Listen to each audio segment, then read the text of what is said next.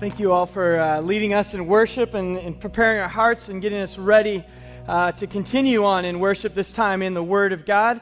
So I love it. I love the words of that, even in that bridge we just sang, of a reminder of may your kindness pursue us. We're told in Scripture that the goodness and mercy of God will pursue us all of the days of our lives. And it is a good thing that God pursues us, and He doesn't need us to pursue Him. In fact, He pursues us when we're running. And so that is a great truth to end on that beginning part of our worship time. So thank you for that. Well, good morning, everyone. Good to be here with you. I hope you had a great week on 4th of July. I know many of you joined us down at the beach this week, and we had a great time. I want to thank the young adults who put on that event for us at the beach. Some of them are still in here. So that was a great event. I already heard some trash talking for next year's cornhole tournament. The winning team was kind of fun. It was a multi-generational team. We had a young adult and a middle adult, and so they were on the same team together and dominated everybody, and they were trash talking and everything. So I'm ready for next year. Also, I want to just thank the leadership of the 50 Plus ministry. They had a fun event again this Friday night. So good times around here, just some fun things going on. It reminds me of just the joy of being a part of a church family and church community, to have people that you can enjoy life with. And so thank you, all of you who kind of put on a couple of events this last week. This morning we're going to continue in our study in the book of Philippians, so I want to invite you to open your Bibles to the book of Philippians chapter 3. If you are new to Scripture, you're always welcome to use your phone or a tablet, and if you want to use a hard copy, book of Philippians is kind of near the end of the Bible, and if you don't have a Bible, we do have copies available on the back tables, and if you don't have your own, you're welcome to take that. It's our gift to you. This morning, we in the study in the book of Philippians, we get to a point where Paul, he's the one who wrote this letter and wrote this book, comes to what I think is a very encouraging piece of Scripture. It's an encouragement for us as he really talks about his focus on Christian growth and what it looks like to mature as a follower of Jesus. But then he gives us this kind of, I would say, hope of what it means to move on and continue to mature. And Paul really is relating to the life of being a follower of Jesus, of becoming someone who's being changed more and more into the likeness of Jesus, and that's his singular focus. That's what we call for Christian maturity, is this process of becoming more and more like him.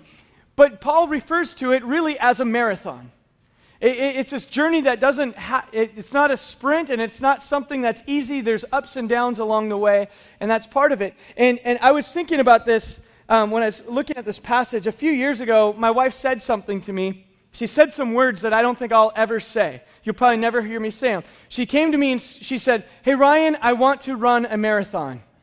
I don't think you'll ever hear me say I want to run a marathon. I don't ever even say I want to run. But so she said she wants to run a marathon. So I quickly, through her, started learning all that means. It's not just, okay, just fight it out and run 26 miles, but the whole process of training and preparing for that involves learning to not just strengthening your heart and your lungs and your muscles, but you have to also train your body to process food in a way that gives you the energy you need at certain times.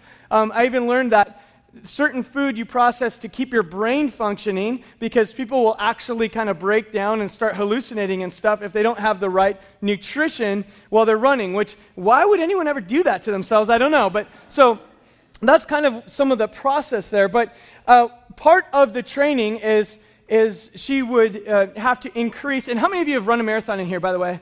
Marathon runners? Okay. We do have support groups for you guys, and just you can talk it out, find out what unresolved issues you have. And so, but yeah, part of the process of training is she had to get her run, the runs that she would do each week would be a little bit further. And I remember when she got up to the point where it was 20 miles.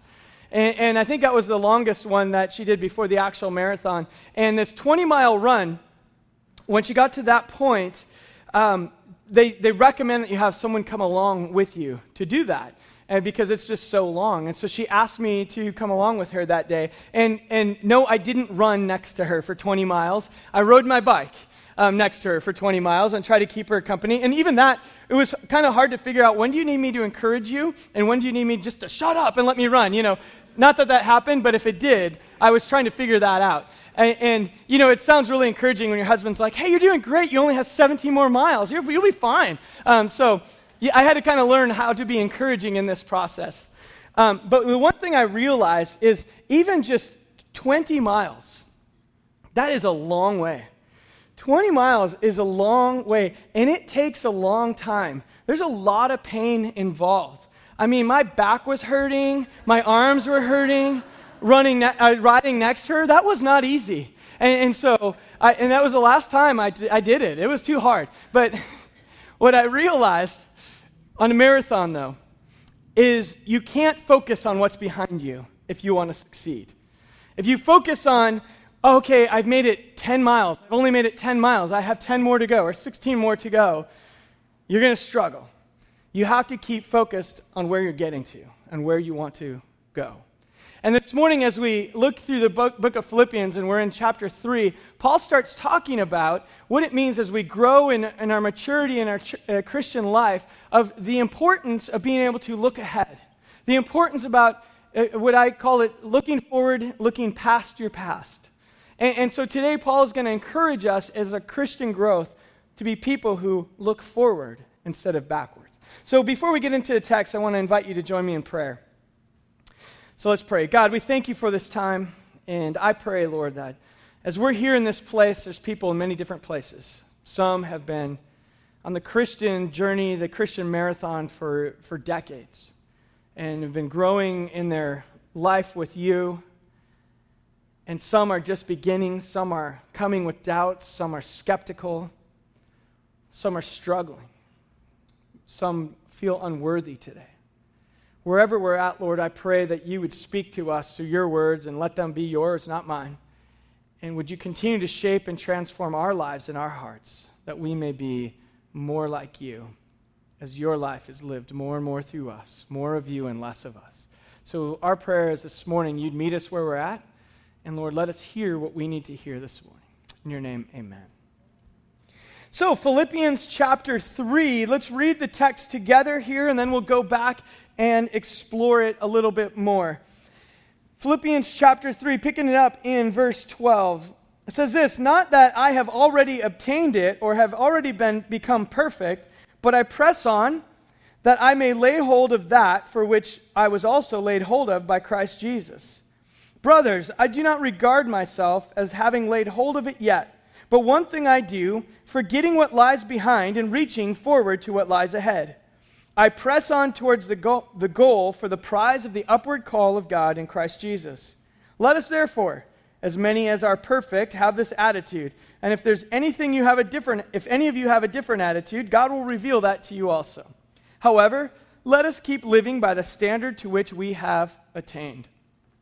So when we look at this passage here, picking up in verse 12, I want to teach you to memorize something when you are reading Scripture, and that's this phrase, the text in context. We always want to take a passage of Scripture and read the bigger piece that's attached to, so we can have a complete understanding of what it means. So text in context, if we see today, obviously we need to know more, because he starts off and says, not that I've already obtained this. So what is the context that Paul is writing about? We need to think back through last week. Last week, the verses that are preceding this, Paul is speaking, and he says, what I want to do is I want to forget what lies behind. Everything I've accomplished is worthless compared to knowing Christ. He says, I want to know Jesus. I want to gain Christ. I want to be found in him. I want to find my life wrapped up. I want to share in his sufferings. I want to know his power from the resurrection. And essentially what Paul is saying is the goal of his Christian life, he said, was to fully have more of Jesus and less of him. And that is the process that he wanted.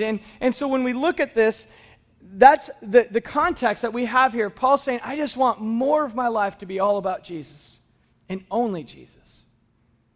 And Paul knew that the goal of our lives is to experience the life of Christ and his power, his resurrection, all of that means seeing our old life die and our new life in Christ become more and more evident.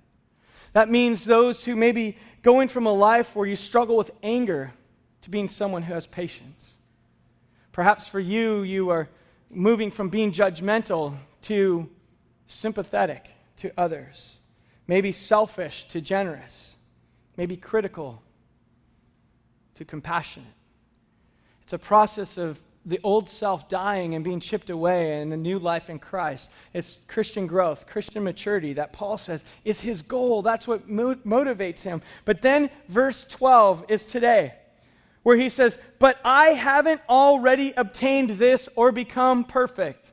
And in this passage, he uses the word perfect a couple times. You can make it, if your translation says perfect, you can actually change that if you want. A better rendering here should be mature. So later on even it says, as many of you are perfect. He's not actually saying to be perfect in our sense of it, but being mature. So he says, I'm not already fully matured in my faith. Now, I don't know about you. When someone who wrote half of the New Testament says, I haven't arrived yet, I kind of find comfort in that. That's good news for all of us that Paul was still in process, because you are still in process. I am still in process. And Paul, so the first thing he says is, I want my life to be fully recognized by Jesus living his life through me, but I'm not there yet. I'm in process. Look at the person next to you and say, you are in process. Go ahead, tell them. We want to remind that truth this morning. You are in process. Spouses, you have permission to not say that to each other. Just have the person in front of you say it so you don't cause a trouble. Yeah, Paul says, I'm in process. I'm not there yet. I'm not there yet. And that is good news for us. But then he goes on and he says this, but I press on that I may take hold of that for which Christ Jesus took hold of me. I'm going to keep moving forward so I can fully grasp and understand and live out the purpose for which God called me and took hold of me in the first place. Jesus has a purpose for your life. You're here, you're hearing this. I believe that's true. Some of you need to hear that today.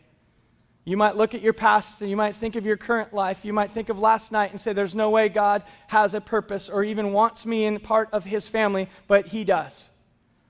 And he's called you here today, and he has a reason to bring you into friendship with him and to relationship with him. And he has taken hold of your life for a reason. And Paul says, I haven't fully taken hold of it. I haven't fully understood that yet, but I want to get there. And then Paul says this. Let's look back at verse 13. I don't regard myself as having laid hold of that yet. I'm not all the way there where God wants me. But one thing that I do, and then he gives a couple kind of qualifiers, which we'll go back to. He says, the one thing I do, while forgetting what lies behind and reaching forward to what lies ahead, the one thing I do in verse 14 is I press on towards the goal for the prize of the upward call of God in Christ Jesus. And Paul here is using, he's using competition or Olympic language. He's pressing on for the prize of this call, this upward call. And this is imagery of being called up on a podium and receiving a prize. Essentially what he's saying is moving towards and being called to this completeness in Christ that one day he'll understand when he's called upward, standing in the right or with Jesus in heaven. I'm pressing on to take hold of that. But I want to focus a little bit on the two qualifiers that he says are an important part of this. This maturity and growing in maturity, what is required is this.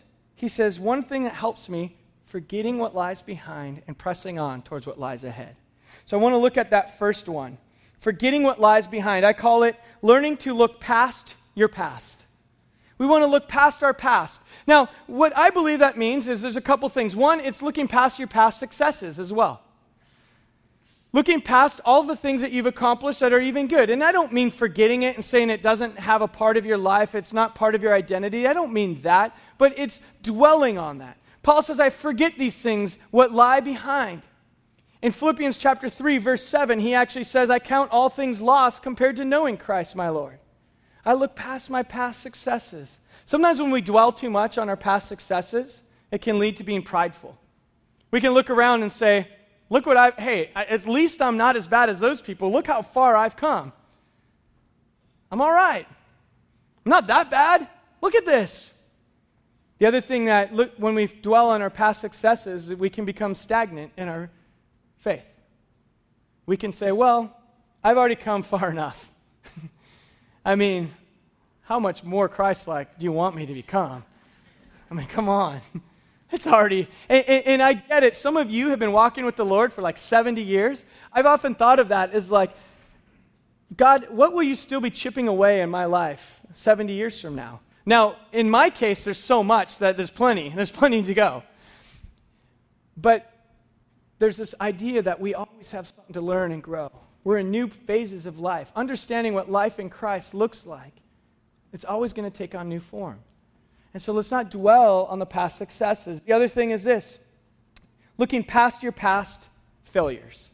And this is the one that probably we get hung up on the most, is dwelling on our past failures. And there's a couple of areas of that. One is the actual things we do that lead to guilt. It's maybe the sin in your past. Paul says, I'm going to forget about what lies behind and press on to take hold of the goal of what God calls me to. I'm going to forget about the past. I'm going to understand that I don't have to live in the guilt of my past decisions any longer. In Psalm chapter 103, verses 11 and 12, I have it for you on the screen, says this. God's writing, when the scripture says, for as high as the heavens are above the earth, so great is his loving kindness towards those who fear him. As far as the east is from the west, so far has he removed our transgressions from us. Grasp that. As far as the east is from the west. Can someone here tell us how far the east is from the west? See, if he said the north and south, we have a north pole, a south pole, we can measure it, but it is the east and the west. There is no stopping point. God takes your past sins in Christ Jesus and throws them as far as they are from east to the west. They're gone. They're done away with. Don't let your past, the guilt from your past, be something you dwell on. It's taken care of in Jesus Christ on the cross for all who acknowledge and have faith in the work that he did for you. The other part of it is, so we want to look past our past failures, the guilt side of the things you've done, but also the shame.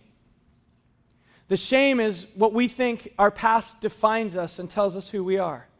There's some of you in here this morning and you feel like your identity is a failure as a parent. Maybe you're a failure as a spouse. Maybe you're a failure as an employer, or you're a failure as an employee. Maybe you just say, I'm a failure as a follower of Jesus. And the past keeps trying to define you, and you experience shame because you say, God, I'm not good enough. Recently, a few months ago, I found a story in Scripture that I've never noticed before. I think it was recently added. And it's in the book of Zechariah. And maybe that's why it was new to me. But in Zechariah chapter 3, I want to point you to an interesting story that I believe deals with our past. And in Zechariah chapter 3, this is a vision that Zechariah the prophet's having, and he says, then he showed me Joshua the high priest. So there's this image, this vision of the high priest over Israel, who's supposed to be the one who is kind of interceding on behalf of the nation of Israel, kind of the connection with God. You expect Joshua to be the most spiritual of all the people in Israel. And so he showed me Joshua the high priest standing before the angel of the Lord and Satan standing at his right hand to accuse him. Now, picture that. How would you like to be in that situation? Where you're standing in heaven before God and Satan's next to you to accuse you. I mean, I don't know. That's called not having a great day, right? But now it gets better.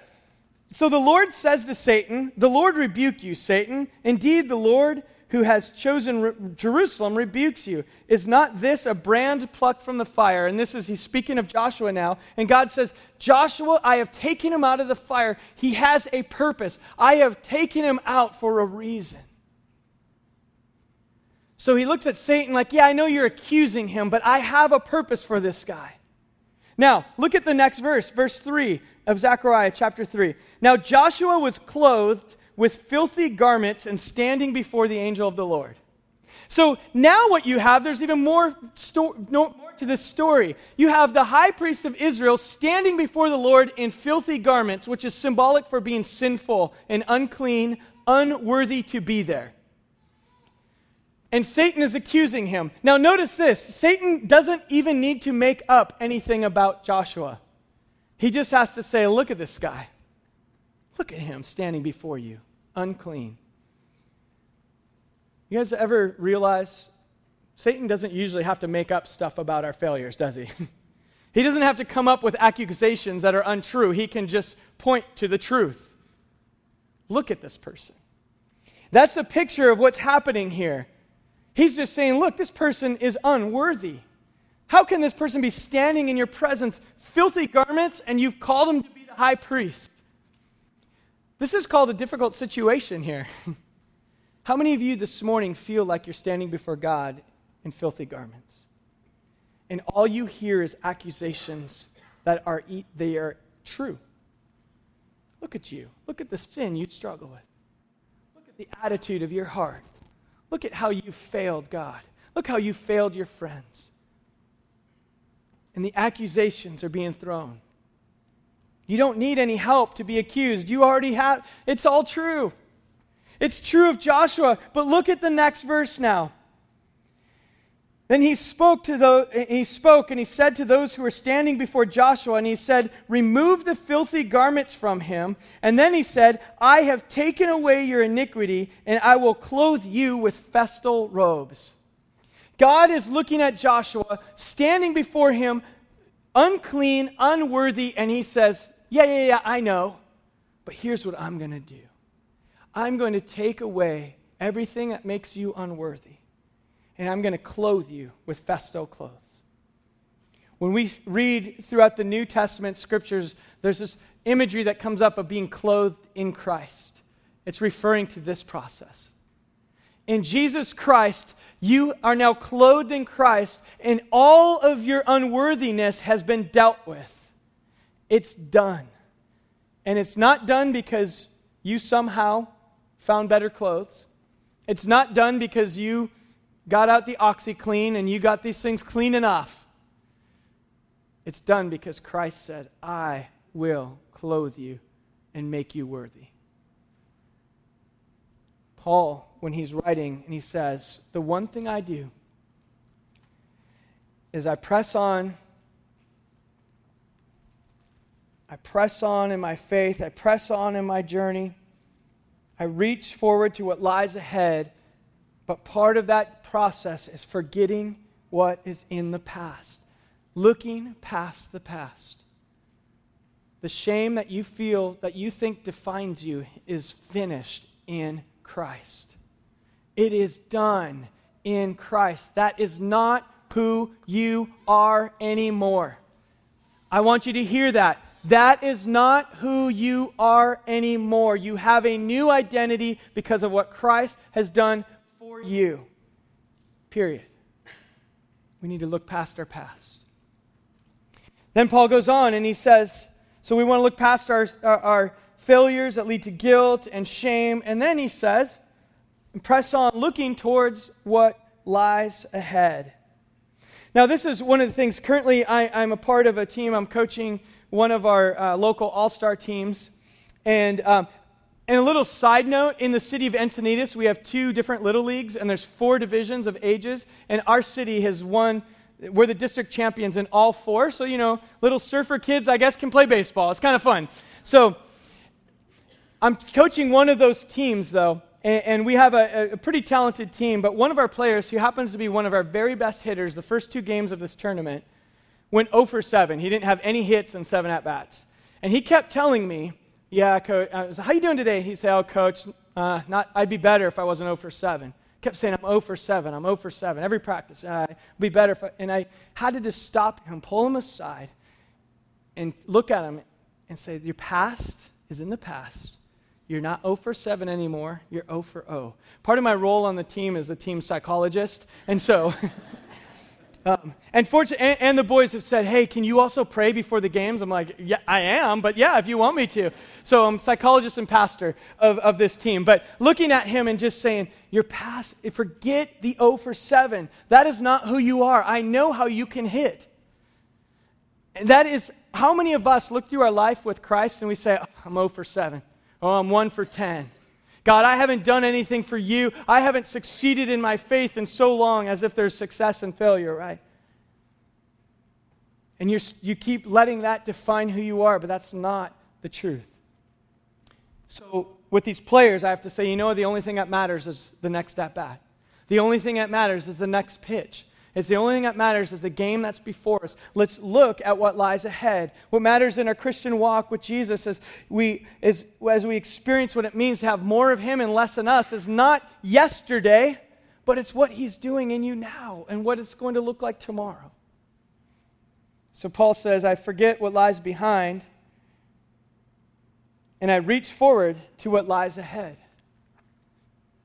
In running a marathon, if you only think of what lies behind, you're struggling. But when you can reach forward to what lies ahead, you'll succeed. After first service, somebody told me that she actually ran a half marathon. It's about 13 miles. And she said her goal was to make it just 10 miles.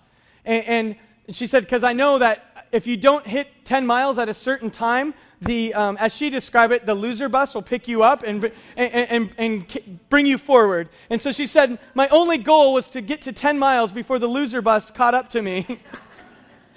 Sorry if you've ever been picked up by the loser bus.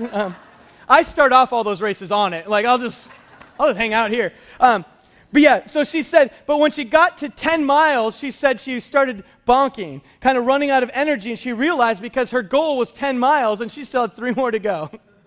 The importance of looking at what lies ahead and saying, there's more. I want more of you, Jesus. I want more of your life in me. I don't ever want to get to a point where I say, I've arrived. I'm here. Because there's always, Jesus, less of me, more of you.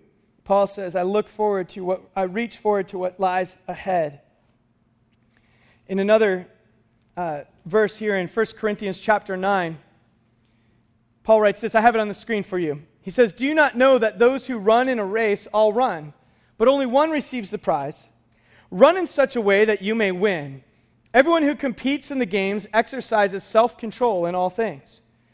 Then they do it to receive a perishable wreath, but we an imperishable. Therefore, I run in such a way as not without aim. I box in such a way as not beating the air. But I discipline my body and make it my slave so that after I've preached to others, I will not be disqualified. Now, in this passage, Paul is talking about the importance of staying focused on what lies ahead. And I want to make a disclaimer. I've often read this passage from a point that made me leave saying, I need to try harder and become more and more spiritual. I need to be the most disciplined Christian in the world. If I woke up at 5 a.m. to study Scripture yesterday, tomorrow it's got to be 4:55. And we can look at this and think what he's saying is, you are competing as if you're an athlete competing as a Christian, so you got to get better and better and better and stronger and stronger and stronger. And I don't believe that's the point. I think what Paul is saying is we want to remain focused. That's why he says it's not as if I'm beating the air. It's not as if I'm running aimlessly. But I understand what lies ahead, and that is a life in Christ. It's this idea that every morning you start off and say, Jesus, I need more of you and less of me. That's what lies ahead. That's where we're heading towards. That's the focus. It's this idea of understanding what the goal is. More of Christ. There's a story that I've seen in actually 2 different leadership books, and it talks about the importance of focus and actually what can happen. And it's a story of this family. They owned 2 golden retriever dogs. They're bigger dogs. And they lived next to an alley, and one day a bulldog was walking down the alley and found a hole in the fence. And the bulldog saw the hole in the fence and went under the fence and picked a fight with the 2 bigger dogs. And it wasn't much of a match for the bigger dogs. They kind of wrestled around, and it was like hair and barking flying everywhere. And the bulldog finally felt defeated and left and went under the fence and ran off. And then the next morning, about the same time, the bulldog came down the street. saw the hole in the fence and went in and picked a fight and got beat up again. The story goes on, this family said this bulldog showed up day after day for a couple weeks. Same time every day to fight the dogs. Until finally, one of the owners who was away on business for about a week came back and said, "Is that bulldog still showing up?"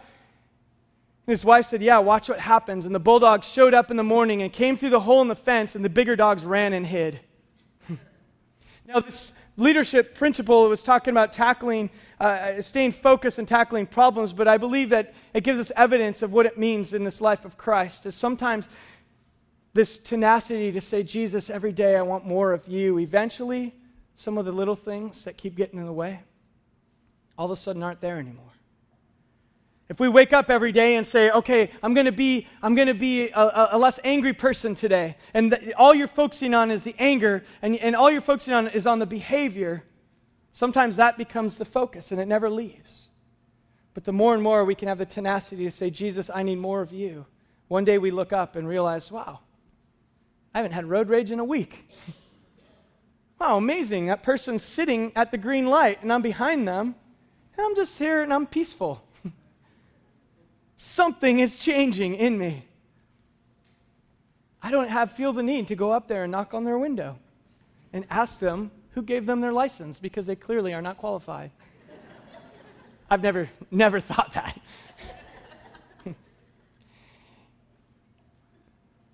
More of Jesus, less of me, is what Paul says. Then he goes on.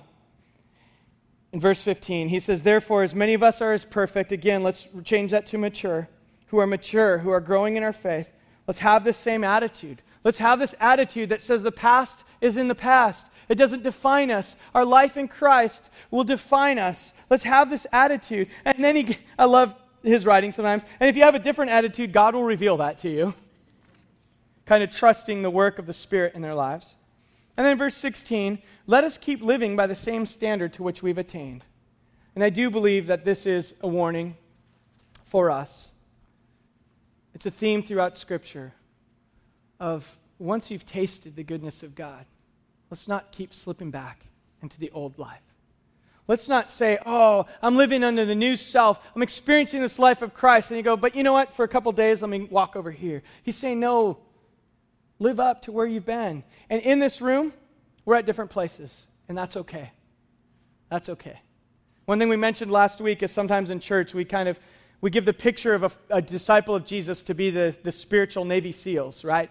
The ones who have it all together, and the ones who know all the Scripture, it's all memorized. They pray 4 hours a day. They serve in the nursery and in the junior high ministry. I mean, they're like, the standard is all the way up here. Sometimes we think that's the standard, but some of you, where you're at today, is you need to wake up and say, it's something much more simple. Maybe it's the next time you're struggling with your spouse that you learn how to say, "Will you forgive me? I'm sorry." And that's your step today. That's the peace of Jesus that you can experience today. So Paul said, hey, he didn't say let's all be at this standard today. He said, live up to where you've grown. You're maturing. Live up to where you are, but keep on process. Because we're in process. We're in process. As we end our time here today, I want to invite the worship team to start making their way up, and we're going to end our morning with a time of communion. I think that is very appropriate when we celebrate what we call communion here, and this is a reminder of the work of Jesus Christ. In a moment, we're going to give you freedom to go, and we have tables throughout the room, and we have pieces of bread, and the bread is a reminder of the body of Christ that was broken for you and for me on the cross of Calvary. The sacrifice that Jesus made to cover our past sins and shame. And so in a moment, we'll invite you to go and take that and remember, wait, Jesus, you have paid for my past. And on the cross, Jesus said, it is finished. He wasn't saying, today is finished. He's saying, this power of sin over your life is finished in Jesus Christ. It's finished. And then we'll take the cup, the juice that will remind us of the blood that Jesus shed, and it's the covenant of his blood. It's the promise that he made to us that he is enough. His work was sufficient for you and for me. We have an extended time of communion, and the reason why we want to give you some space, that for some of you here today, you need to hear God remind you of who you really are. Some of you are in here today, and you need to be reminded that your sins and failures are paid for in Jesus Christ. Some of you need to be reminded that your failure doesn't define you, that you are a son or a daughter of Jesus. And I want you to take a moment and just hear the words you need to hear. Maybe for some of you today, it's the first day that you say, God, I've been doubting you. I still don't have all the answers. But today I want to believe. I want to believe that what you've done is enough. And maybe today is your first step on this journey of more of Jesus and less of you. And so as we end our time with communion, we want to invite you to, if you want to go and take it by yourself, you're welcome. If you want to go with somebody else and pray, you're welcome to do that. If you want to find a quiet spot around the room, you're welcome to. Let's just let God speak to our hearts here today. Let's look past the past, and let's look forward to what lies ahead of a life where it's more of Jesus and less of us. So let's pray. God, we thank you for this time. I thank you for what you have done for us. I thank you that has covered our past. It's going to cover our failures today. It covers our failures tomorrow. I thank you that what you've done has given us a new identity. We have a new purpose. And Lord, I thank you that all that you have is enough for us. There's nothing more we need to add. It's just you and your life in us. And so we give you this time. We thank you for your sacrifice. We thank you for conquering death and sin. And we thank you for the new life that's available to us today. So I pray that you'd speak to our hearts this morning as we give you this time of worship. In your name, amen.